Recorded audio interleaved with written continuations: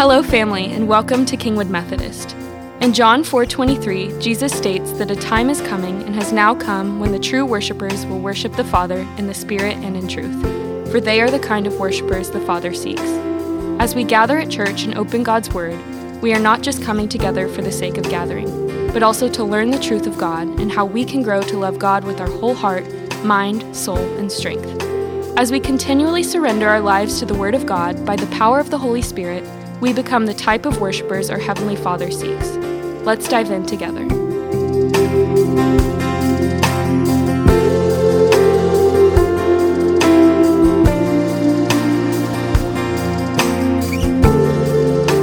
going to invite the congregation to be seated for just a moment so I can use some visuals to give you a context for the text. So you can be seated for a moment to relax, and I want to let you know there are two things that happen according to the gospel records that are north of the Sea of Galilee.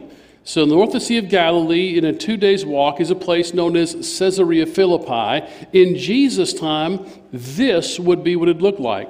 And the two events that happen are what we're going to read about in Matthew chapter 16, and then what I believe is the location of the Transfiguration, and many scholars do, is Mount Hermon, which is another several days journey north of Caesarea Philippi. But there's only two things that happen. And so Jesus comes to this place. What is this place of Caesarea Philippi? Well, like all of civilization, where there is water, there is life. Caesarea Philippi was a place from which the waters of Mount Hermon would be a natural spring and flow out. On the screen in front of you, what you see is actually a rendering there. This is what it looks like today. That is known as the Gate of Hell. So flip back one, Jason. On the far left of your screen is known as the Temple of Pan, and it was known as the Gate of Hell. Sacrifices, human sacrifices were made at the back of the temple, and bodies were thrown into this abyss known as the Gate of Hell. Okay, so the NIV translation of Matthew will be the Gate of Hades. Hell, Hades, same thing. It's tissue Kleenex. Okay? Now, so this is what it looks like today. And this picture, the next slide, this is what's taken in the rainy season. You can see there's a little more water there. And then what does it look like in the dry season? Well, in the dry season, this is what it looks like. And you can tell it's a little more parched, a little whatnot. But just to zoom back for a second, imagine Jesus has taken the disciples to this place. It looks fairly much the same.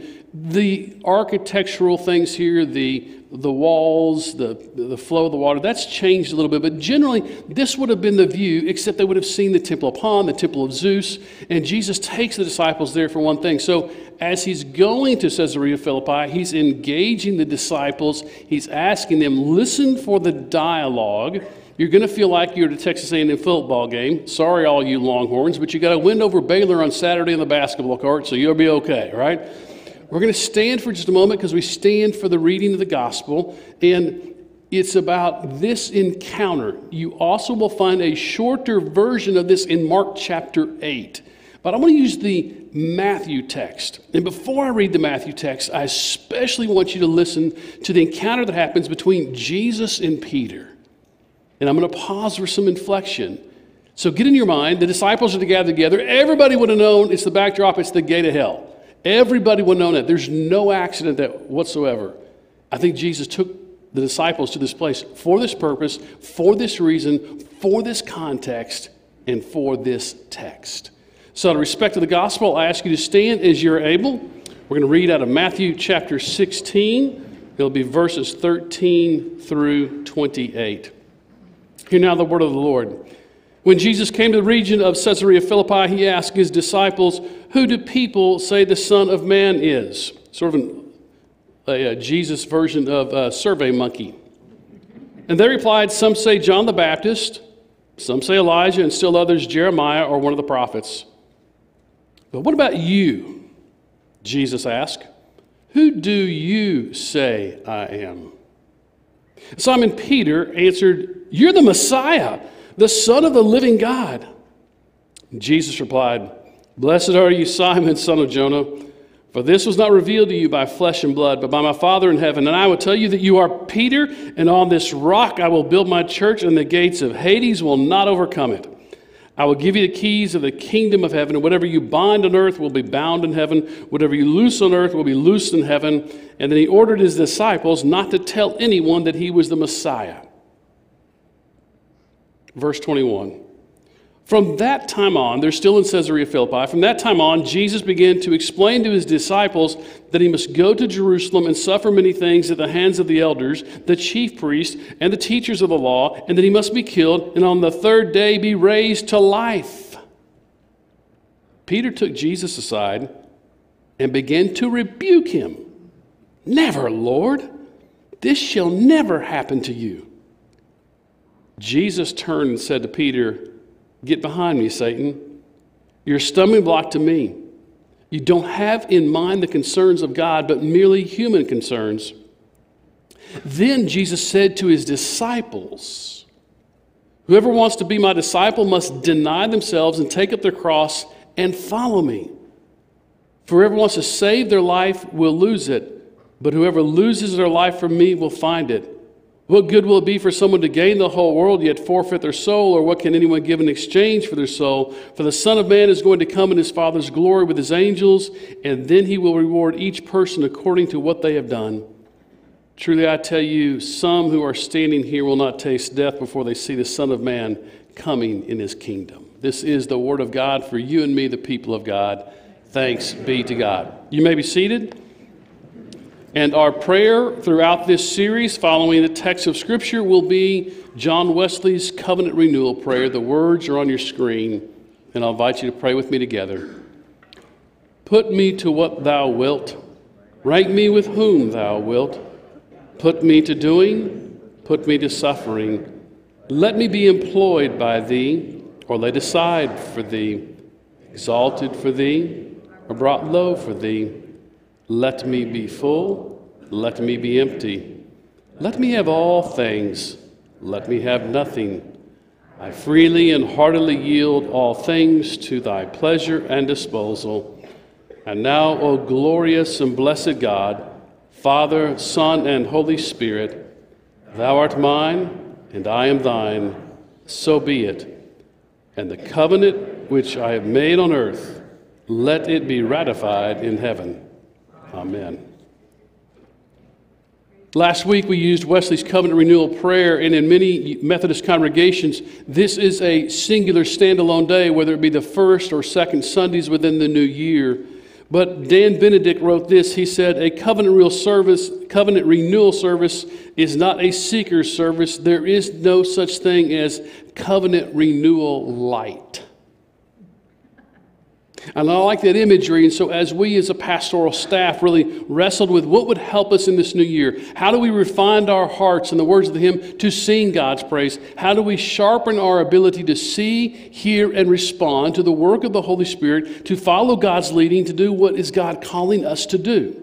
And what we believe we do is we live more into this covenant renewal for an expanded period of time. And so this series of spiritual detoxing is looking at the biblical references, but taking this prayer as the lens into the Scripture. And what we talk about today is going to be about a sense of surrender, a sense of giving your life over, a sense of recognizing in a culture and in a world that constantly encourages you to simply focus on yourself, almost as if it's encouraging you to say, you deserve that apple, take it.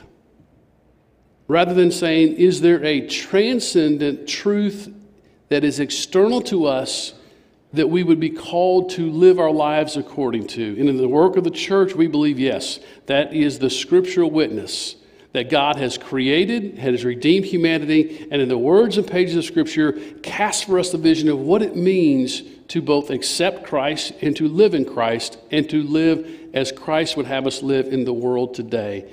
And there are places of tension, and the greatest place of tension is a sense of surrender.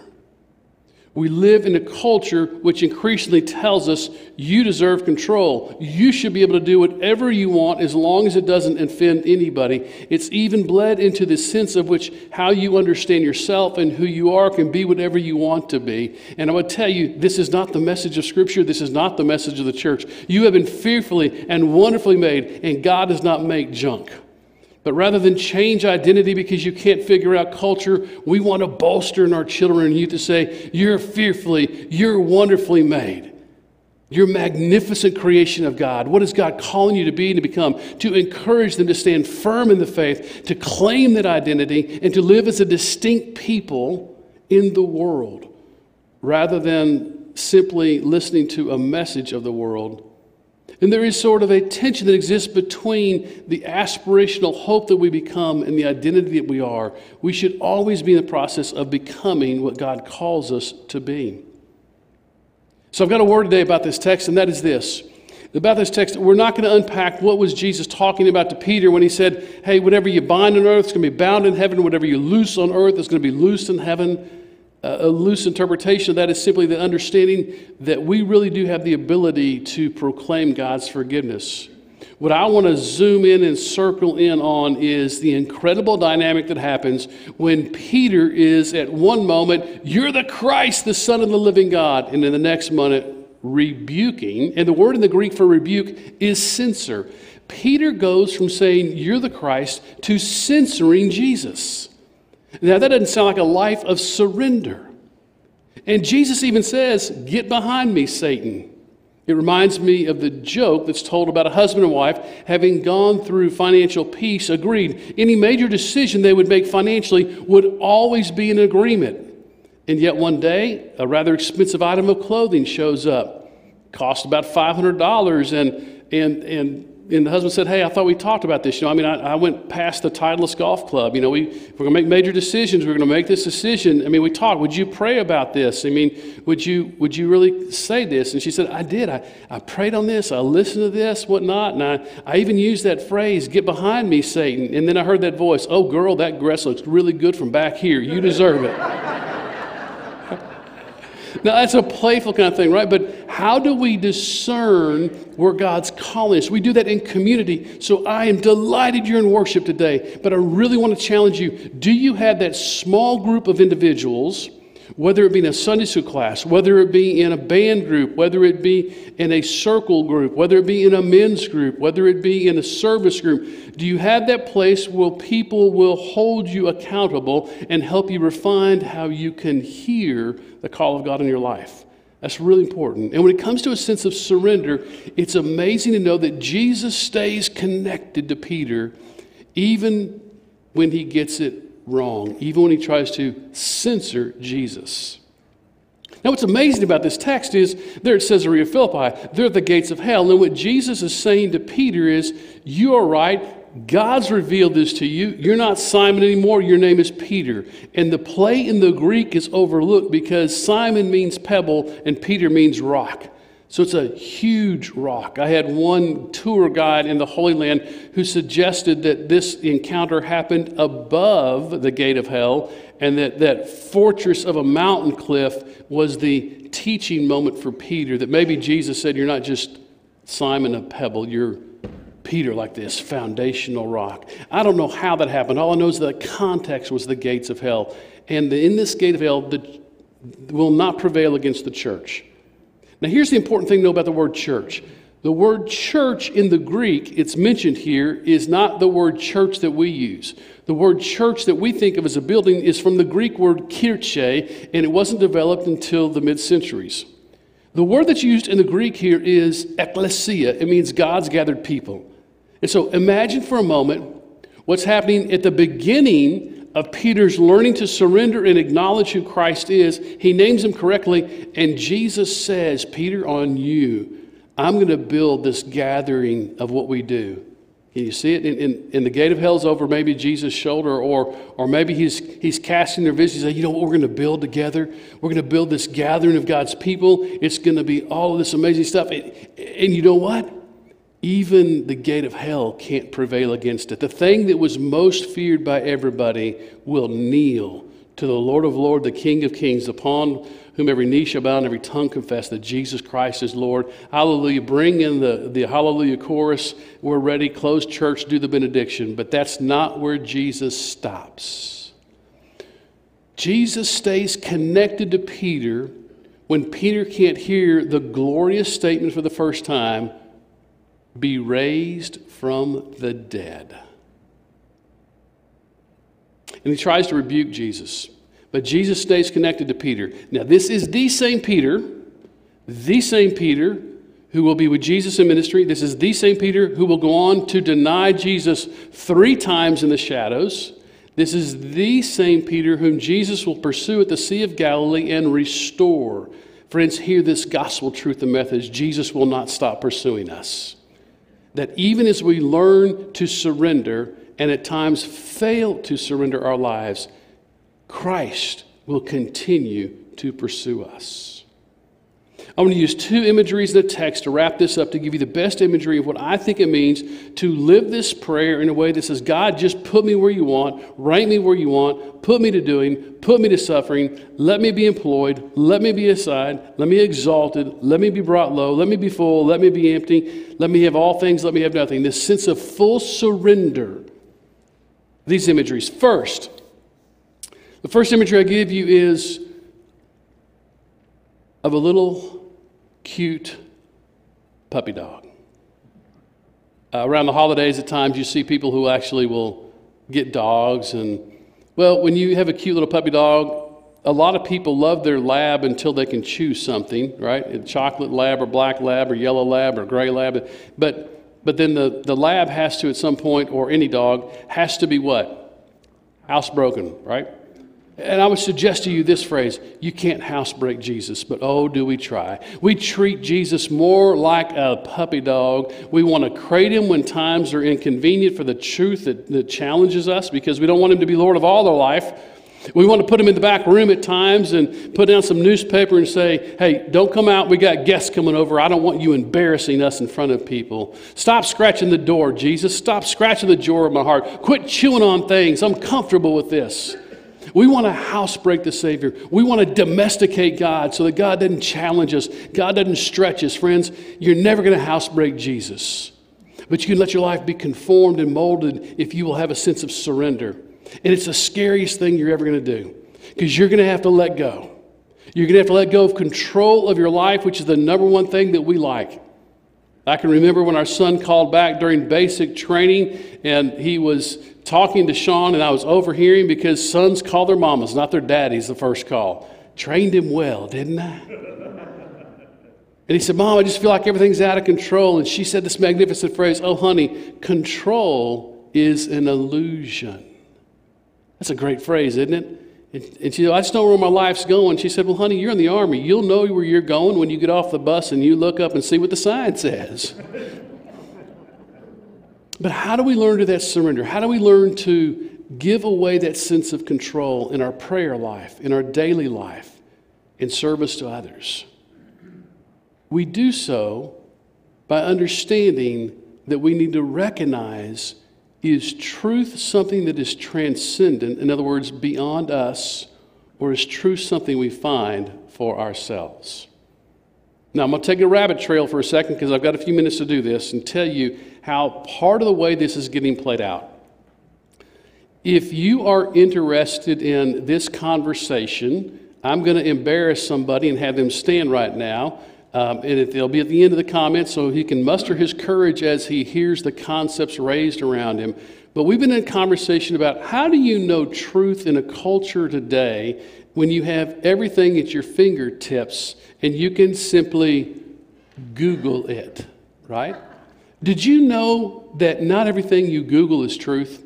I actually read in preparations this week that Abraham Lincoln put up a post that said you can't trust everything you read on the internet. Right? And then once that post is sent and once it's repeated, there's things called large language models and algorithms. How am I doing, Jed Anderson? Get your courage up, brother. Right? So what we're looking at is Jed's dabbled in this. We're going to host on February the 28th in the evening a class on how do we pull together the concept of artificial intelligence, which is just the creation of information, and what's the faith interaction with it. And the guy you want to talk about, if you're interested in this and you want more information and you want to know what's going on, is Jed Anderson. Stand up over here, Jed Anderson. That's the guy, right? The guy who reads Nietzsche and knows about large language models and artificial intelligence, that's an outlier, right? But here's why I say this sliver. In Jed's life, it's like, how do we take technology and make it kneel before the cross? Amen. How do we just not let whatever we search become a truth because it's been repeated and repeated and repeated? That's a spiritual gift. It's not even in the Message translation, but it's a spiritual gift. And I'm thankful to God for that. So February the 28th, we're going to delve into this area. I have no clue where it's leading, but you know what I know? I know God's got it on Jed's heart. I know Jed's willing to say, hey, let's create some space. Let's talk about surrendering our lives. Let's talk about how do we bring our lives to God to hear the truth of Scripture, to let it guide our lives. Now I want to close with this imagery that not only can you not housebreak Jesus, not only do we need to make everything kneel to the cross, but we need to recognize what does it mean for us to live. Paul knew this struggle that we would have. He knew this struggle. There's no surprise here. I'm gonna read for you Romans chapter 12, verses 1 and 2 in the NIV translation. But I love Eugene Peterson's translation within the Scripture itself. And so we're going to read that. And then I'm going to tell you how I want you to read the prayer and the Scripture. So here's what Paul said in Romans, thinking of the challenge that we would have together in Romans chapter 12, verses 1 and 2. Paul says, therefore, I urge you, brothers and sisters, in view of God's mercy, through the lens of God's mercy, to offer yourselves, your bodies as a living sacrifice, holy and pleasing to God. This is your true and proper worship. Do not conform to the pattern of this world, but be transformed by the renewing of your mind. Then you will be able to test and approve what God's will is, His good, pleasing, and perfect will. Friends, we are in this world, but Paul tells us in Scripture to not be of the world, to not let the world conform you into its image. This is the tension in which we live. This is why I love the Methodist tradition where I say there's elbow room on the pew to have those dynamic conversations, to step into these sort of creative and innovative things to say, what does it mean to be a people of faith within this world? Here's the way Eugene Peterson translates that, and we're going to read it together. This is Eugene Peterson's translation of Romans chapter 12, verses 1 through 2. Let's read together. So here's what I want you to do. God helping you, take your everyday, ordinary life, your sleeping, eating, going to work, and walking around in life, and place it before God as an offering. Embracing what God does for you is the best thing you can do for Him. Don't become so well adjusted to your culture that you fit into it without even thinking. Instead, fix your attention on God. You'll be changed from the inside out. Readily recognize what He wants from you and quickly respond to it. Unlike the culture around you, always dragging you down to its level of immaturity, God brings the best out of you, develops well-formed maturity in you.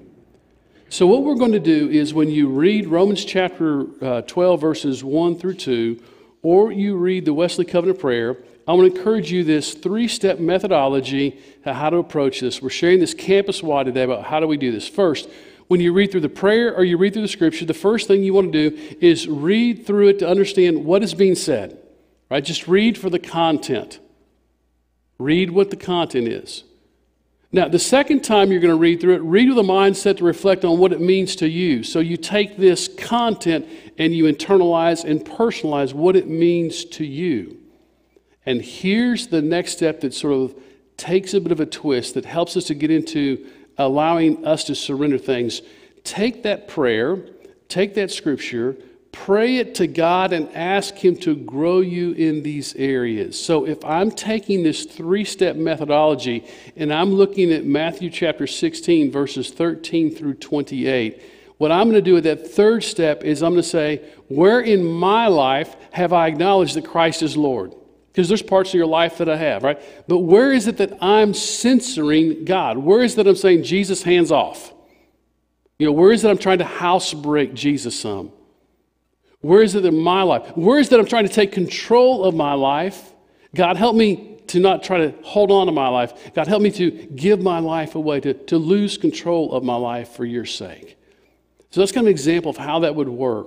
And so you wouldn't just read the text, but you would work to what Bonhoeffer says, to let the text read you. Friends, if we're going to be able to detoxify ourselves in a spiritual way, to have sort of a spiritual cleansing over the next coming weeks, We need to let the Scriptures read us as we read the Scriptures. This is a threefold methodology that we pray will help you to learn what it means to say, all to Jesus I surrender, all to Him I freely give. And then grow in the faith once you've given your life in faith. Let's pray together. God, I pray that for the good news that your Scriptures proclaim, that anything I've said that is encouraging and helpful, your Holy Spirit would let resonate and grow in the hearts of all who have heard this day. I pray if there's anything that has been not clear, that your Holy Spirit would clarify. I pray that together we would learn as individuals and a community of faith how to give our life to you, how to take our life, to take back control of our life by letting go of our life, by laying at the foot of the cross and letting you be the Lord of all of our life. God, we are grateful for this day of worship and the opportunity to be reminded of your love for us and our response to love you back through our hands, our hearts, and lives. For this we pray in the name of the Father, the Son, and the Holy Spirit. And all of God's people said,